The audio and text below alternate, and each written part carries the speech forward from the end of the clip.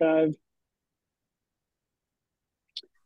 And we'll get going here in a second. We're going to start a simultaneous broadcast on Facebook.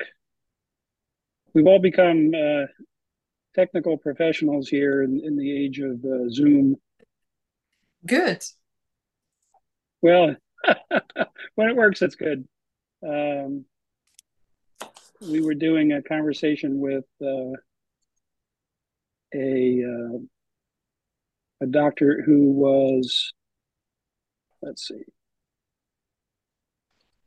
at a refugee center in Poland, a younger person, and she was kind of surprised that I knew how to do Zoom at my advanced age. How nice. Okay, well, we'll get going here in just a second.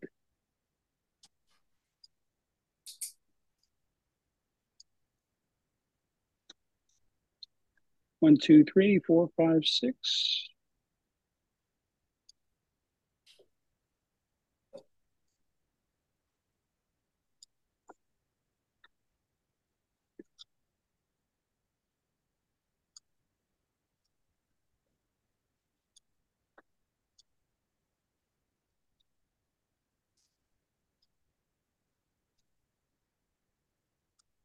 Welcome to the Tennessee World Affairs Council's Distinguished Speaker Program and Happy International Women's Day. I'm your host, Patrick Ryan. Today, we have the pleasure of talking with Bayan Sami Abdul Rahman, the representative of the Kurdistan Regional Government to the United States and a great friend of Nashville and the World Affairs Council. We've been to have her speak here in Nashville, where there is one of the largest Kurdish communities outside of the Middle East. Our council is also happy to have been invited to bring our student groups visiting Washington to the KRG office, where she and her staff have taken time from their busy schedules to talk with them about Kurdistan and the U.S. KRG relationship. Before we start our program today, allow me to thank our sponsors and corporate members who, along with you, members, make these programs possible. Thanks to the Belmont University Center for Global Citizenship, the Nashville Area Chamber of Commerce, the University of Tennessee Center for Global Engagement, Pinnacle Financial Partners, Amazon, and Southwest Airlines. I invite interested potential partners to contact me for information about supporting global literacy in our community. Likewise, we thank the many members and donors to the World Affairs Council. You can learn more about member benefits and join or make a gift at TNWAC.org. One last housekeeping reminder, we thank you for joining us today. I encourage you to take advantage of this live format. Please start with your questions as soon as we get going, and please put them in the Q&A tab on the Zoom screen. Bayan Sami Abdul Rahman is the Kurdistan Regional Government KRG representative to the United States of America. From her office in Washington, D.C., she works to strengthen ties between Kurdistan and the United States, advocating her government's position on a wide array of political, security, humanitarian, economic, and cultural matters, and promoting coordination and partnership. Prior to her appointment in 2015, Ms. Abdul Rahman was the High Representative to the United Kingdom. She was elected to the Leadership Council of the Kurdistan Democratic Party in 2010. Before her career in public service, Ms. Abdul Rahman worked as a journalist for 17 years. She began her career on local newspapers in London and won the Observer newspaper's Farzad Bazoft Memorial Prize in 1993, which led her to work at the Observer and later at the Financial Times. She worked for the FT in Britain and Japan. Her late father, Sami Abdul Rahman, was a veteran of the Kurdish freedom movement, joining the Kurdistan Democratic Party in 1963 and playing a critical leadership role in the Kurdish and Iraqi opposition to Saddam Hussein's regime. Ms. Abdul Rahman was born in Baghdad. Her family briefly lived in Iran in the mid-1970s before moving to Britain. She's a graduate of London University. Representative Abdul Rahman, thank you for being with us today. Thank you so much for having me. May we start with some background and context about the Iraqi Kurds and the Kurdistan Regional Government for those who may not follow Middle East history or developments in the region closely.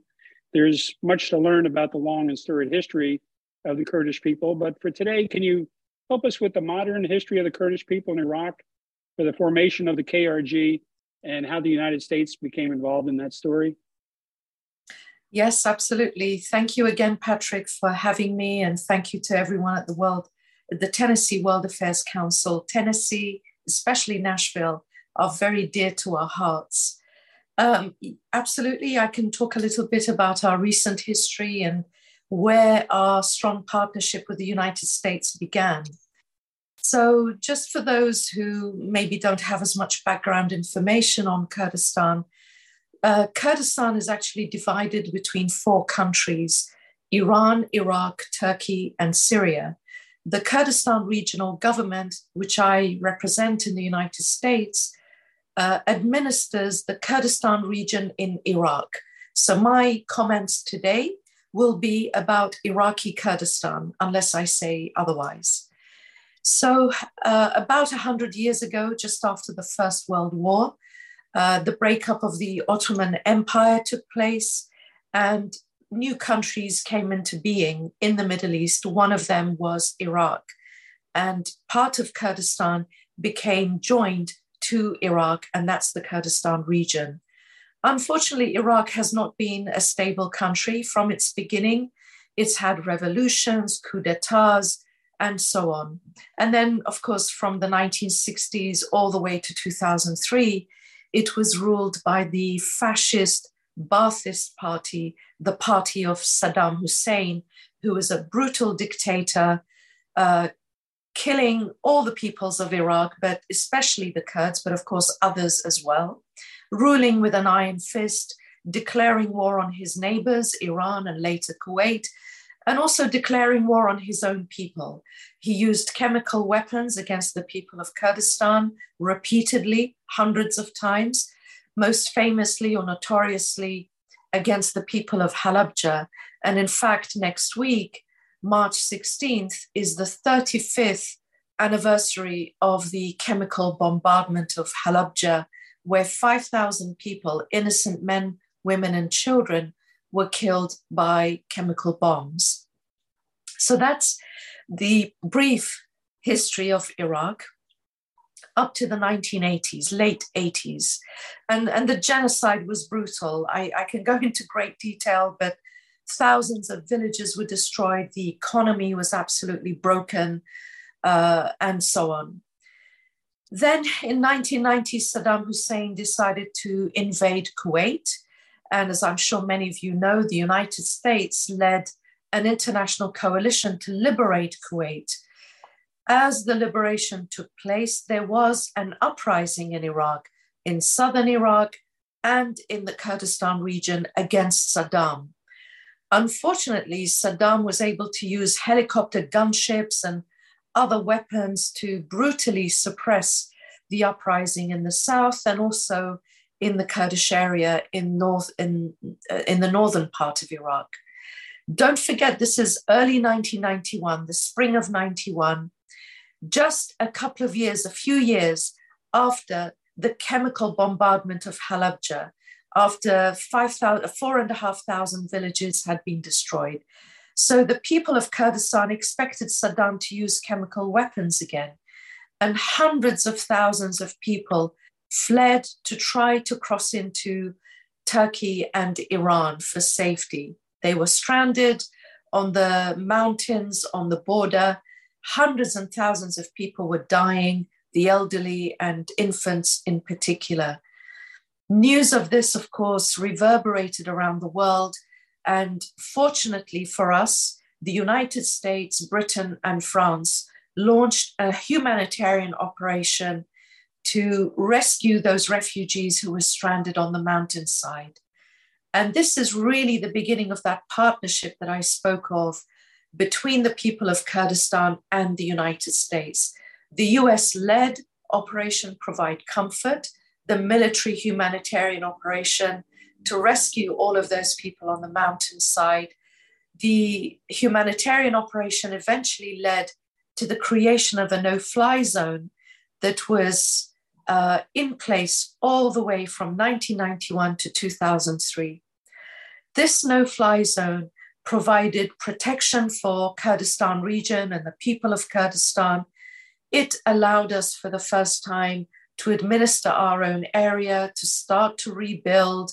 Unfortunately, we also had a civil war, which was a very dark period in our history. But by the late 90s, the civil war was over.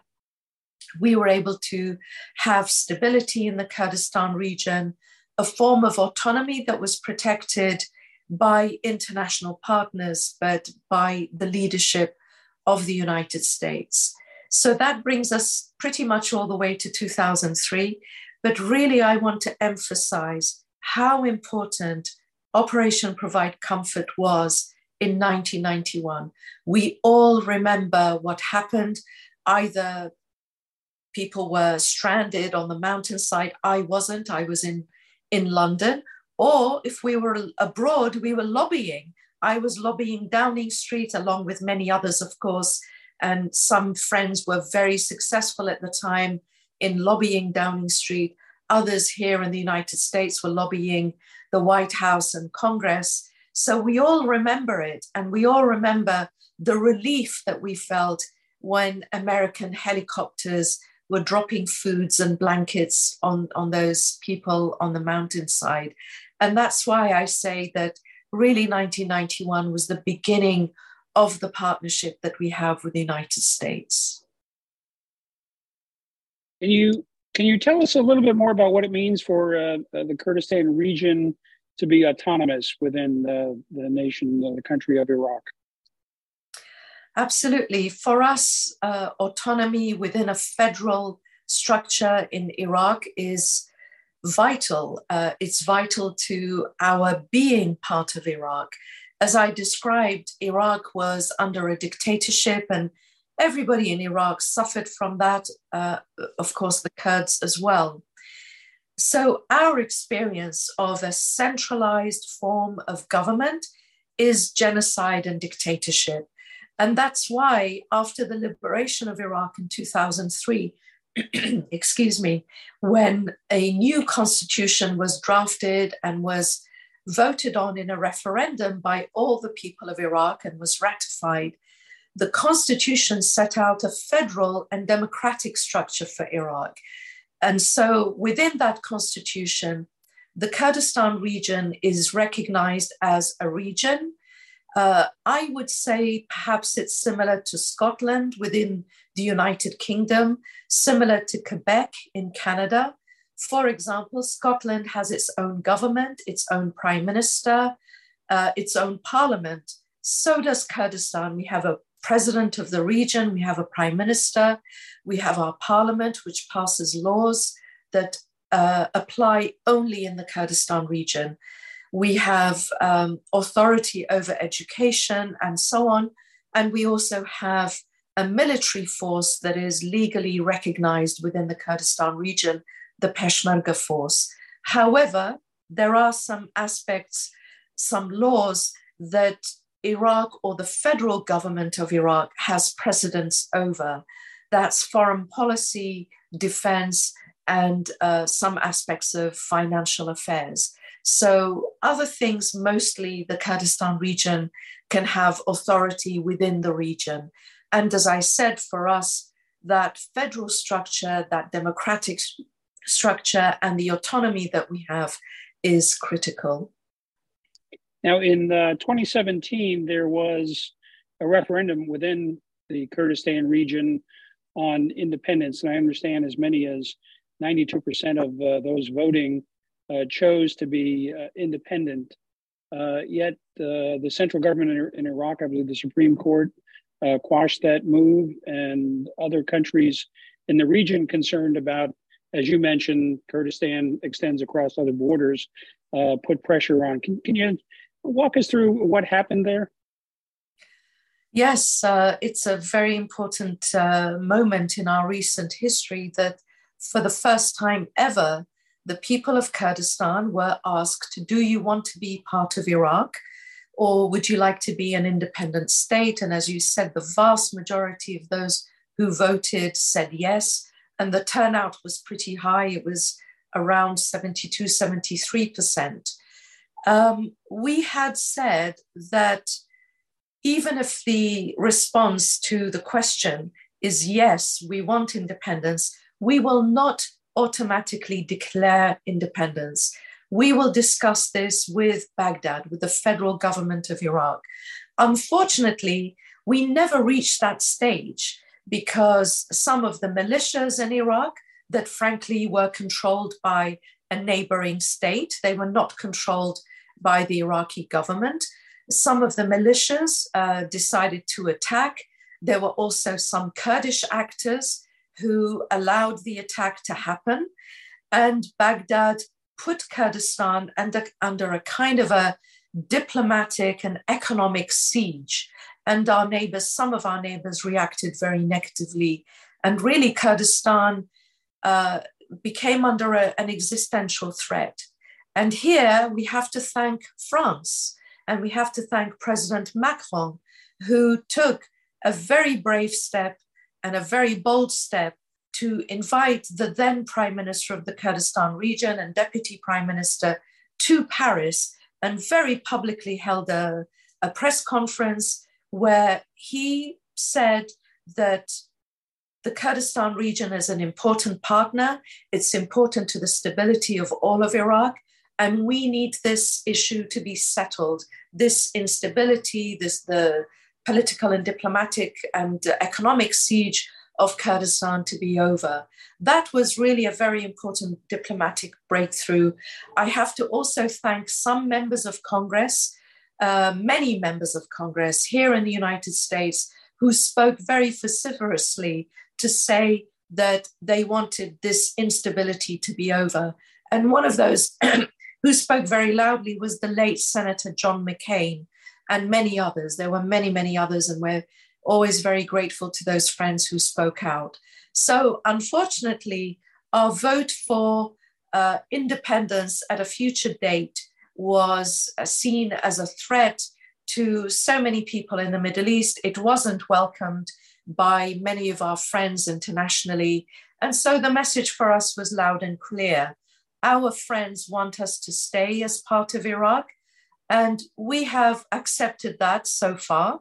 But we also ask our friends, including here in Washington, empower us in that case within the framework of Iraq, empower us to ensure that Iraq remains a stable, democratic, and federal state where it doesn't matter if you're a Kurd or Arab, if you're a Muslim or a Christian, your voice is heard and you are an equal citizen in this state. Talking about the stability in the region in the last decade, there's been a threat to Kurdistan, to Iraq, to Syria, and an external threat of terrorism to other countries posed by the Islamic State, ISIS. And Kurdistan was initially the epicenter of attacks. Many of us remember the specifics of all that, but if you could just give us the context of what the threat was from ISIS and how Kurdistan responded with its partners.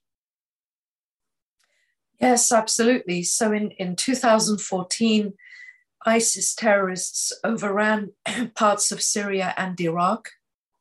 They took over about a third of Iraqi territory. They took over Iraq's second largest city of Mosul. So this was an incredible moment and a shock that reverberated across Iraq and the Middle East. We're very, very proud that our military force, the Peshmerga, were able to protect a 1,000-kilometer front line against ISIS. And this front line had daily attacks from ISIS, and the Peshmerga were outgunned. ISIS had managed to capture heavy and very sophisticated weapons that the Iraqi military had left behind when they disintegrated at that time. These were weapons that had been supplied by the United States to the Iraqi military.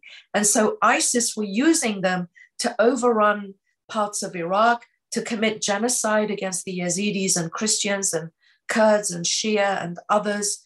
And they were using them to attack the Peshmerga. So we're very proud that the Peshmerga were able to hold this front line and also eventually liberate many areas of Iraq. Of course, with the leadership of the coalition coalition to defeat ISIS, with the leadership of the United States. And we're always grateful to the United States for coming to our aid to help us defeat ISIS.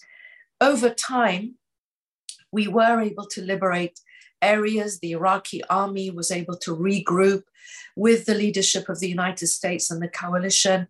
We were all able to liberate all of these territories in Iraq.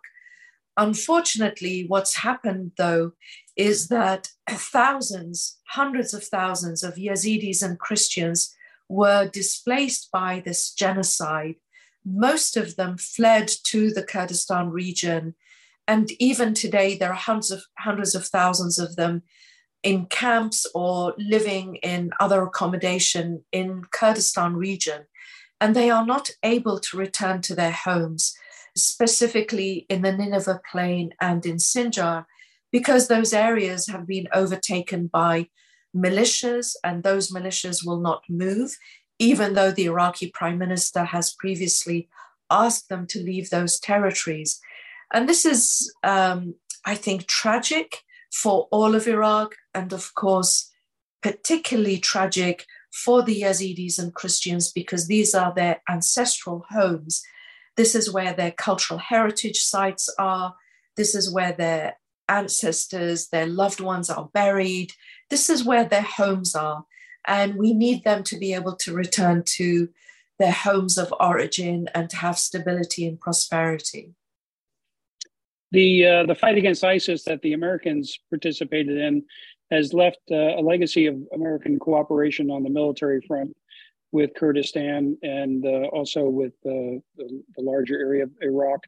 And there are continuing to be Americans deployed in that area. And from time to time, you diplomatically mentioned a neighboring country, but the United States has had concerns about attacks from militias backed by Iran and by Iran directly. In the aftermath of the killing of General Soleimani, there was a missile attack directly from Iran. There continue to be tensions in Syria. Americans have been deployed to that area. Can you give us kind of the lay of the land as far as American continuing involvement in the region, specifically in Kurdistan? Yes, absolutely. Today, there are over 2,000 American troops in Iraq. They have a non-combat role. Their role is to advise and assist, and they advise and assist both the Peshmerga and the Iraqi security forces. In the Kurdistan region, they provide training, equipping, advice on how to reform our Ministry of Peshmerga, our Ministry of Defense, and also continuing the cooperation with us and with the Iraqi security forces on the continuing fight against ISIS. Even though the caliphate has, of course, been liberated and Iraqi territory is back under Iraqi control, there are still ISIS terrorists, and the ideology has never been dealt with. And there is a kind of a no man's land between where the Peshmerga line is and where the Iraqi security forces begin. That no man's land, which is largely in what is called the disputed territories, that's where ISIS has been able to have a foothold. So we all collectively, the US, the coalition, Peshmerga, Iraqi security forces, we all need to remain vigilant against ISIS. If the Peshmerga move back 1 inch, that inch will be taken by ISIS. So even though there isn't a daily kinetic conflict, there are still ambushes, there is hostage taking by ISIS and so on. So that conflict, if you like, continues, but at a completely different level. But that's why we need the coalition, and especially the US, which leads the coalition, to stay engaged. But as I said, the US involvement now in Iraq is in an advisory, cooperative assistance mode, if you like. But I also want to talk about the US presence in Syria, if I may, Patrick, because that Certainly. also has to do with ISIS. So thank you. And so, of course, ISIS is also in Syria. Again, many areas in Syria were liberated by Kurdish forces in Syria with the support and cooperation of the US-led coalition. And there are, I believe, 800 or 900 American troops in northeast Syria working with the SDF, the Syrian Democratic Forces, which is led by the Kurdish forces there. We need, again, the US-led coalition and the US forces to remain in Syria, because that is what backs and supports the SDF against ISIS. And what we have in northeast Syria are detention camps where there are tens of thousands of ISIS terrorists and their families. They are kept in these camps because, again, we don't want them to run rampant.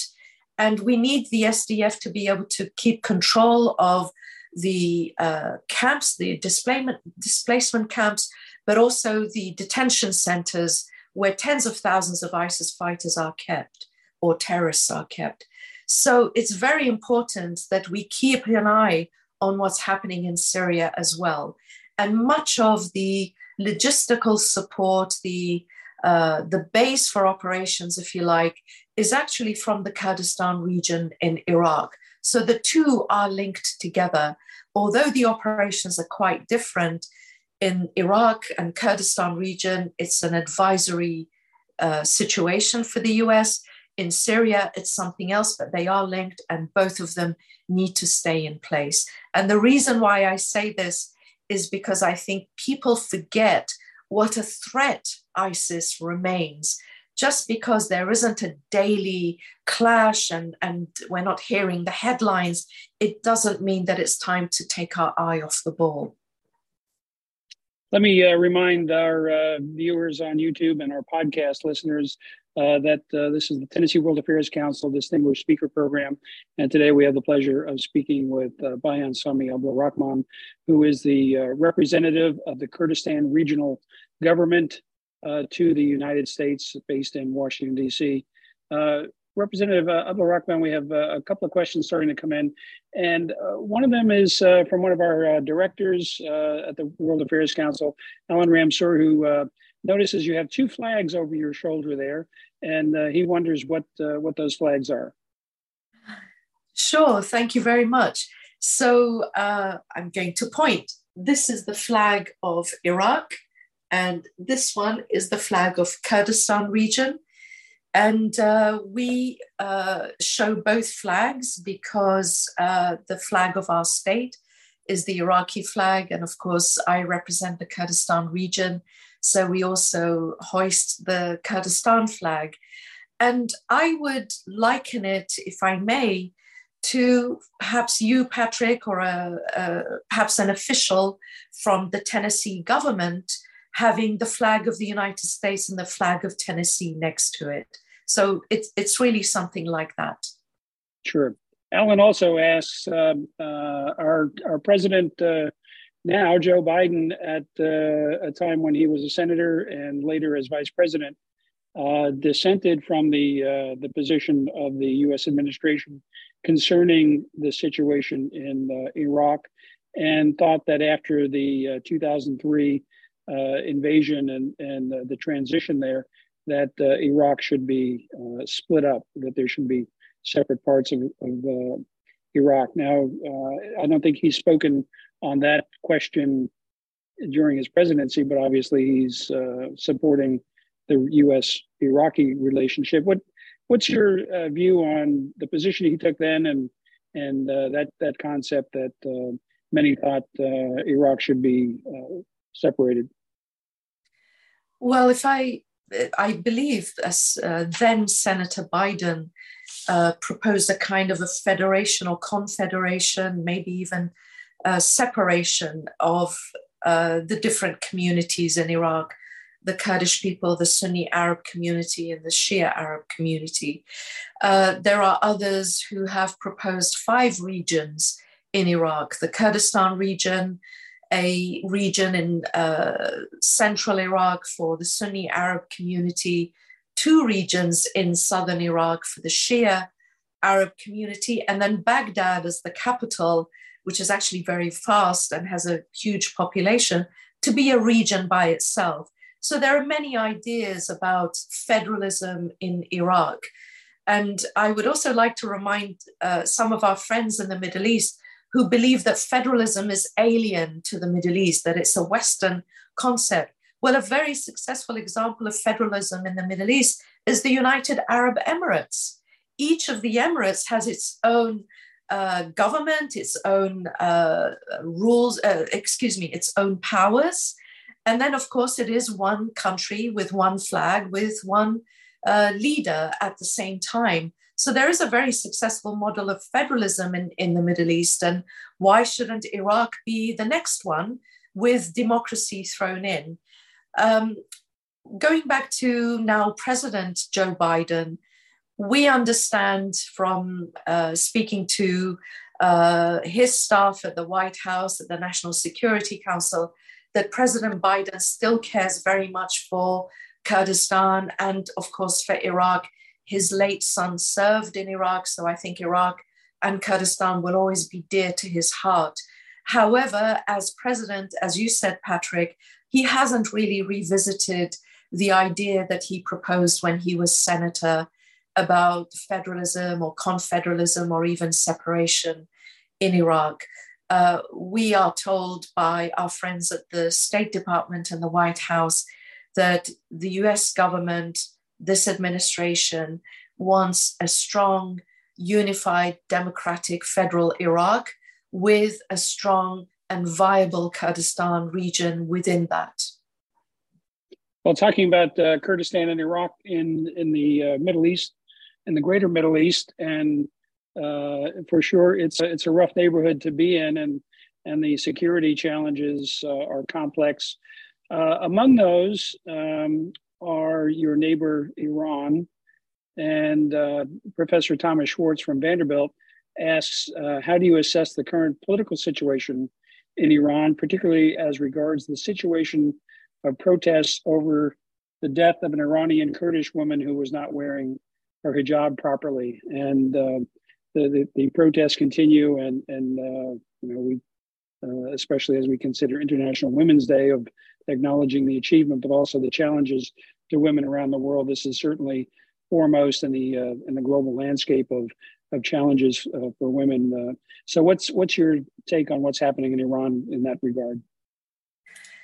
Well, Iran for us is, of course, a very important neighbor. Iran is a regional superpower within the Middle East. So everybody has to take account of Iran. And for us, it's an important neighbor. Of course, we're very concerned about what happens to the Kurdish people in Iran. We are linked by blood. We are linked by our language, our history, our culture. And there are many families where the husband and wife may be from different parts of Kurdistan. One could be from Kurdistan in Turkey, the other one from Kurdistan in Syria, for example. And what happened to Gina or Mahsa Amini, the young Kurdish woman who, as you said, died after being arrested by the Iranian morality police. This led to a wave of protests across Iran, of course, in Kurdistan of Iran as well. And the protests continued for a very long time. But really, there were protests across the country, in Baluchistan, in different parts of the country. I think it's important for the Iranian government to really think about why are these protests happening. Often, not just in Iran, in other countries too, foreigners or foreign interference is blamed for discontent and dissent. Sometimes that's true, and especially in the Middle East, there is a huge amount of interference in each other's affairs.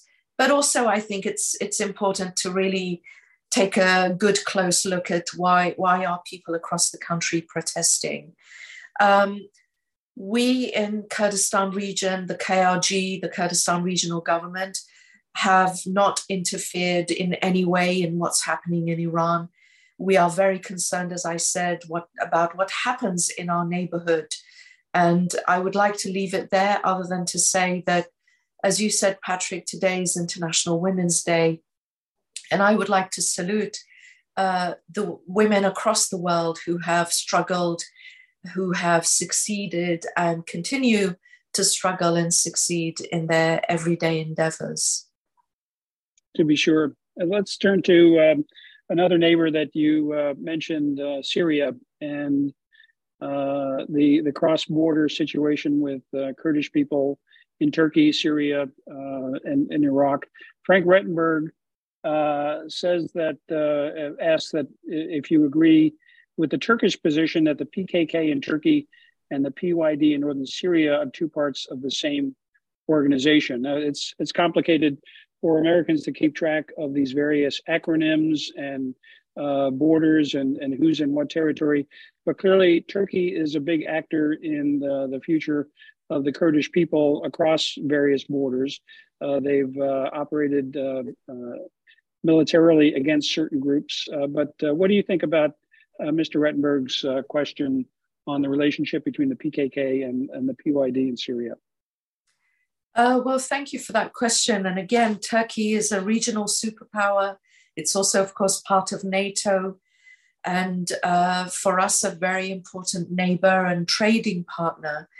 Kurdistan region produces and exports oil, and the oil goes to the international market through Turkey. So for us, Turkey is a very important neighbor. We don't always agree with Ankara on what it says and does with regards to the PKK. Turkey and the United States consider the PKK to be a terrorist organization. We in the Kurdistan region don't use that wording, but that doesn't mean that we agree with everything that the PKK does. The PKK is a Kurdish organization that was established 40 or so years ago, more than 40 years ago in Turkey. It did establish a wing in Syria called the PYD. So yes, for us, they are sister organizations. They are part of the same organization. But as I said, Turkey and the United States call them terrorists. We do not. For us, for the KRG, what's important is that the rights of the people of Kurdistan, whether they are in Turkey, Syria, Iran, or Iraq, should be recognized. We should be able to speak our language. We should be able to give our children the names that we choose in our language. We should be able to have some administrative and political rights, just as people enjoy across the world. So that's what's really critical for us in the KRG. We have a question from Ann Howard, who asks, what are the prospects for economic diversification away from petroleum in the Kurdistan region, and what sectors are seeing the most growth? I'd like to add on a question. If you could describe to us what it's like to grow up and to live in the Kurdistan region. I think a lot of Americans have, when someone says the Middle East, you know, the images that conjures up in many minds about turmoil and the pictures that we see in the news. But the Kurdistan region is a modern economy, universities and schools and shops. And tell us about Kurdistan, and if you could address Ann Howard's question about diversification from petroleum and other economic initiatives. Absolutely. Both are great questions. So on diversification from oil, currently, oil is the biggest source of revenue, both for the Kurdistan region and for Iraq as a whole. For us in the Kurdistan region, we are aiming to diversify, and we've begun the process so that other parts of the economy become stronger. The priorities for our government are agriculture, tourism, and light manufacturing. So let me just focus on tourism and agriculture. Why are those priorities? And that's really because of the history of Kurdistan. Historically, before all of the genocides and the destruction of 4,500 villages by the Ba'athist regime of Saddam Hussein, Kurdistan was really was a rural society. It was a farming culture. Everybody grew fruits, produce. Farming was our way of life. And Kurdistan used to be the breadbasket of Iraq. So this is why we feel it's very natural for our population, for our landscape and the resources that we have, that we should return to agriculture and all of the things that go with agriculture to be a key part of our economy. And just to update you, we've been working with the US Chamber of Commerce to take a delegation of American businesses to the Kurdistan region in a couple of months, focusing on agriculture. And we're calling it, or they're calling it, farm to fork. So American companies that are involved in anything to do with farming, with warehousing, refrigeration, all the way to what we eat in a restaurant. So that's on agriculture. Tourism, again, is one of the natural, historically natural areas of our economy that we can expand on. Within Iraq, Kurdistan has pretty much always been the tourist destination. We have a cooler climate, we have waterfalls and mountains. So even though for us, we believe it's very hot in the summer, if you're coming from southern Iraq, Kurdistan is much cooler. And of course, there are all these wonderful historic sites, biblical sites, and then just plain old nice touristic places to go to, parks, malls, and so on. Going on to your other question about what is daily life like in Kurdistan, I am so glad you asked that, Patrick, because we do tend to focus on national security related questions in a lot of the talks that I give, and that's probably my fault. And we kind of forget to really talk about the culture, society in Kurdistan. So first of all, I want to say Kurdistan is by majority Kurdish and by majority Sunni Muslim. However, it is a diverse society, and we are so proud of that. And we want to promote and protect that as much as possible. So there are Arabs in Kurdistan, there are Yazidis, there are, of course, Assyrians who go back thousands of years in the region, Turkmen, Chaldeans, Christians, Yazidis. So it's a diverse society. And there are schools that teach in different languages. There are newspapers and so on in different languages. Everyday life in Kurdistan is really just like it is in Tennessee or here in Washington. Kids go to school, parents go about their business. And although we talked a great deal about ISIS and, other threats and so on, really everyday life is very normal. My sister lives there, for example, with her children, and life is very ordinary. And we are talking to the Sister Cities Board of Nashville about a sister city partnership between Erbil, our capital city, and Nashville, because as you said earlier, Nashville has the single largest Kurdish population in North America. So we're very proud of that. We haven't finalized the sister city partnership, but I hope that we will very soon. Well, that's an incredible relationship, and I'll just throw in a personal note here. I was at a conference of the World Affairs Councils, and your office was gracious enough to hold an evening reception for some of the conference goers. And everyone on your staff I spoke with either had been from Nashville, had lived in Nashville, or had a relative in Nashville. So Nashville and your office and your staff, we hold a special place in our hearts here for the work that they're doing. Let me add on to the question about the life in the Kurdistan region. Patricia Cottrell asked if you could talk a little bit about the status and roles of women in KRG government and society, and she wishes you a happy International Women's Day. Well, thank you so much. It's wonderful to know that Judge Patricia Cottrell is in the audience, and my warm greetings to her. And I know she's on the board of the Sister Cities of Nashville. That's a wonderful question, Patsy, especially today on International Women's Day, and happy International Women's Day to you as well. So in the Kurdistan region, our government and our leadership has been very focused on being more inclusive of women and promoting women's rights. And this is something that really began all the way back in 1991 when I said, thanks to the United States and other partners, there was a no-fly zone established and we began a form of self-governance. From the very first parliamentary elections that we had in Kurdistan region in 1992, women were elected to the parliament. And I say that because there are countries in the Middle East where there are no women in parliament, or women came into parliament much, much later than that. So I'm very proud that from the very first parliament in Kurdistan, women were there.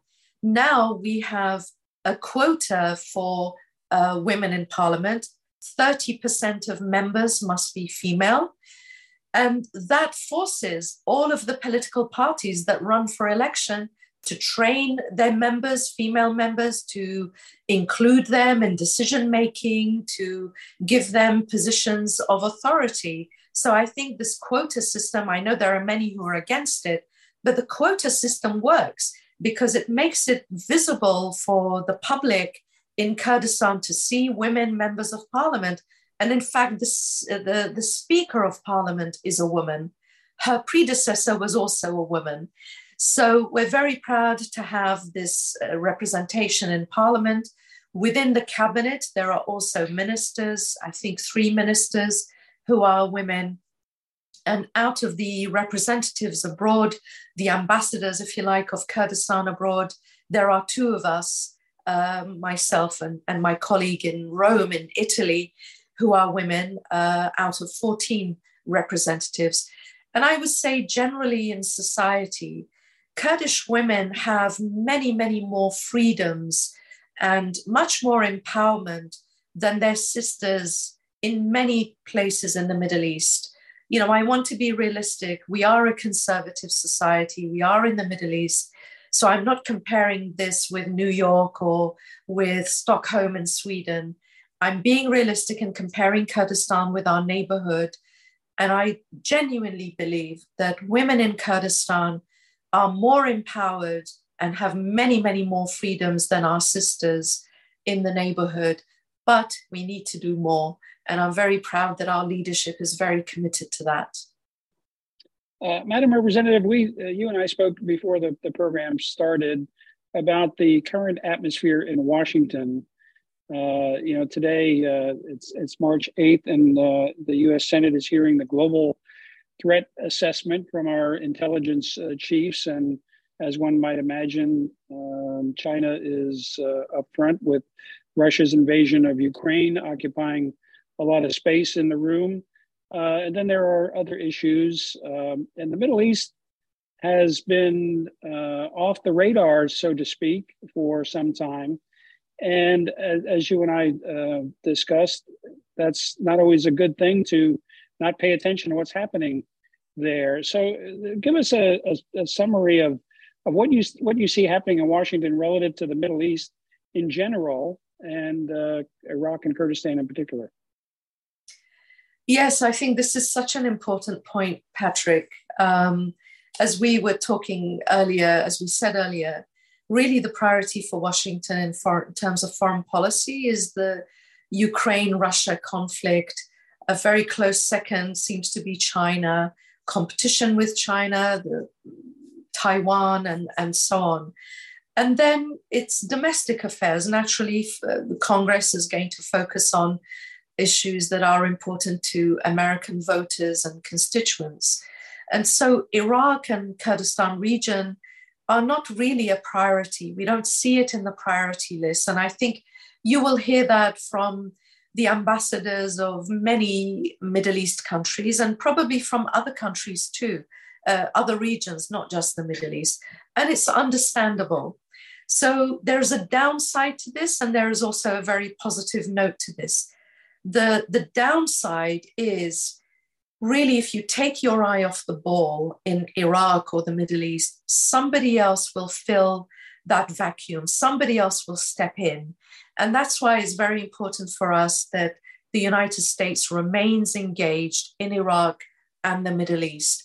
Even if the priorities have changed to something else, it's important not to forget Kurdistan and Iraq and the whole of the Middle East, because America leaving the Middle East doesn't mean that things will just continue harmoniously. It means that somebody else will step in, and they will come in with their agenda, their priorities, which may not be yours and ours. The positive side is that it really means that the situation in Iraq has stabilized, and the United States doesn't need to be engaged with combat troops and, heavy engagement. And that's an important point. That's a positive point. Just a couple of weeks ago, the foreign minister of Iraq, His Excellency Dr. Fuad Hussein, who is actually Kurdish, but of course he was representing the Iraqi government, he was here in Washington. And in one of his speaking engagements, he said, previously when I used to come to Washington, most of my discussions would be about security matters. This time, most of my discussions were on energy and the economy, and he saw that as a positive. But one really crucial thing I should mention, Patrick, just on this issue of how much attention are we getting from Washington. Just yesterday, Secretary Lloyd Austin, the US Secretary of Defense, was in Erbil, and he met with the president of the Kurdistan region and also with our former president as well. So just yesterday, we did have a lot of attention from the United States. Well, that's the important points to make, that we sometimes overlook areas of national interest for the United States at our own peril. As you mentioned, there are vacuums that are created around the world, and certainly an area where Iran is a significant actor in the region requires continued American attention.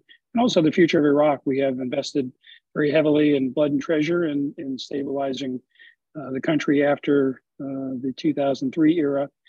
So it's important to continue to keep an eye on what's happening in the region. We have a couple of quick questions to fit in our hour here.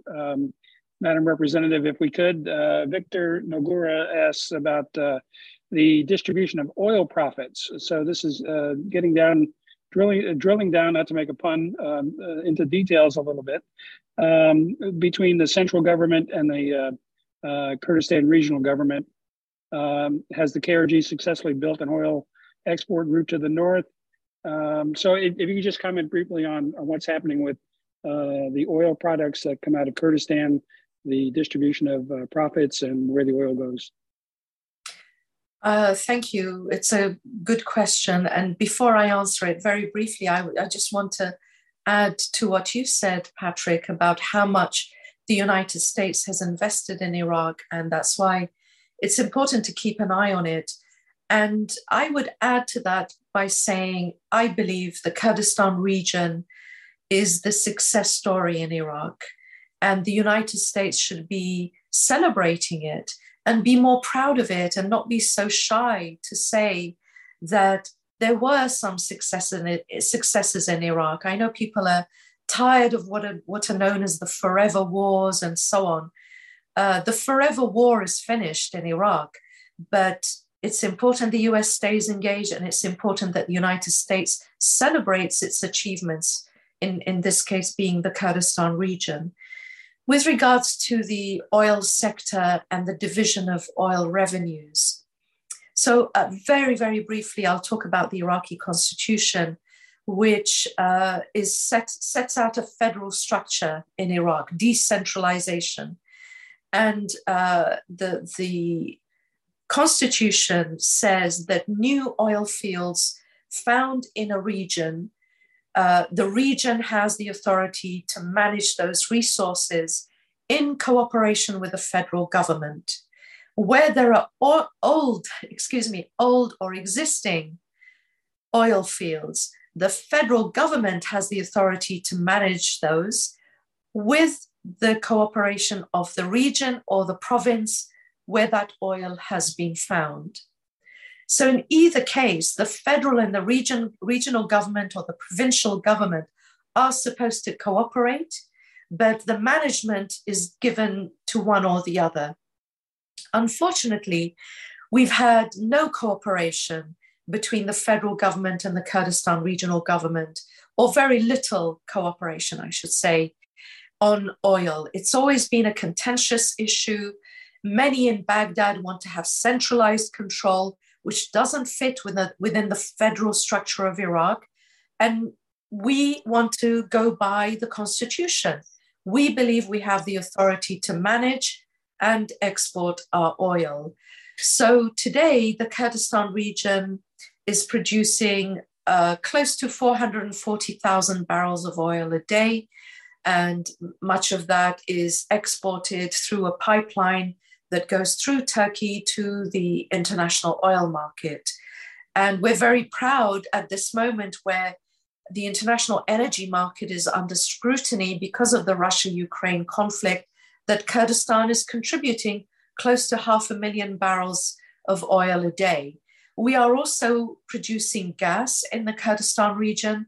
Currently, the gas is used domestically for electricity, but once the infrastructure is in place, we will be able to export gas as well. And again, this can be part of the international energy market. And in particular, we know that Europe is now looking to diversify its sources of energy, and Kurdistan could be part of the solution.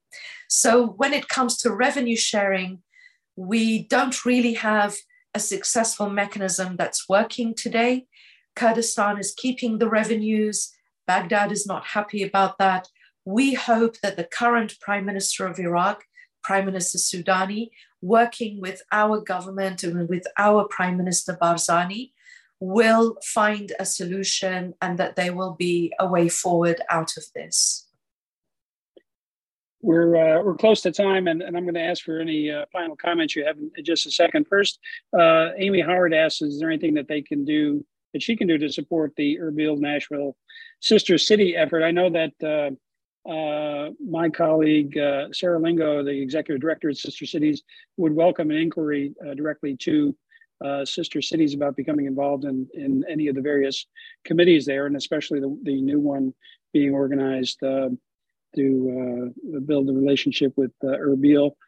Frank Rettenberg asks if you'll be traveling to the West Coast anytime. I'm not sure where Frank is located, but it sounds like he would like to see you in person somewhere, and I know you have a busy travel schedule. Any West Coast dates on your calendar?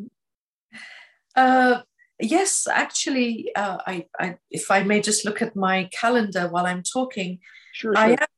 I am planning to go to, I don't want to get this wrong, I believe it's the University of Berkeley. But anyway, I am planning to be in California in April. If I get the dates in time, I will share them with you. If not, Patrick, I'll send you a note afterwards. But yes, I should be in California in April, and I would love to meet with this gentleman or with the World Affairs Councils there as well. Okay, Frank, there you go. Maybe Berkeley in the coming months. Keep your eyes open for that. And Madam Abdul Rahman, we've greatly appreciated your time today and the terrific points that you've made about the relationship between the United States and the Kurdistan Regional Government, the friendship between the Kurdish people and Americans, and in particular Nashvillians here who are honored to be the home of so many Kurdish people. It's a great relationship. Are there any comments that you'd like to leave us with before we sign off? Yes, I'd just like to say hello to Amy Howard, who asked the question about sister cities. Absolutely, we would love for you and anybody else in the Kurdish community or the Nashvillian community to be involved in sister cities. But really, my parting words are to thank you, Patrick, thank the Tennessee World Affairs Council. As I said right at the beginning, Tennessee and especially Nashville are very dear to our hearts and are known by 40, 50 million Kurds around the world. So thank you for this opportunity to spend time with you today. I really enjoyed this, and I very much look forward to coming to Tennessee and hopefully seeing some of you in person. Well, we're looking forward to that visit once again. Thank you. We've been talking with the Kurdistan Regional Government representative to the United States, Madam Bayan Sami Abdul Rahman from her office in Washington, D.C. And thank you for tuning in today to this program. Again, we invite you to become members of the Tennessee World Affairs Council. That's how we can continue these public service initiatives to help the community understand what's happening in the world. You can visit TNWAC.org to become a member or to make a gift. Again, Bayan Sami Abdul Rahman, thank you so much for being with us, and best luck to you and your efforts in Washington. Thank you. Great to be with you. Bye-bye.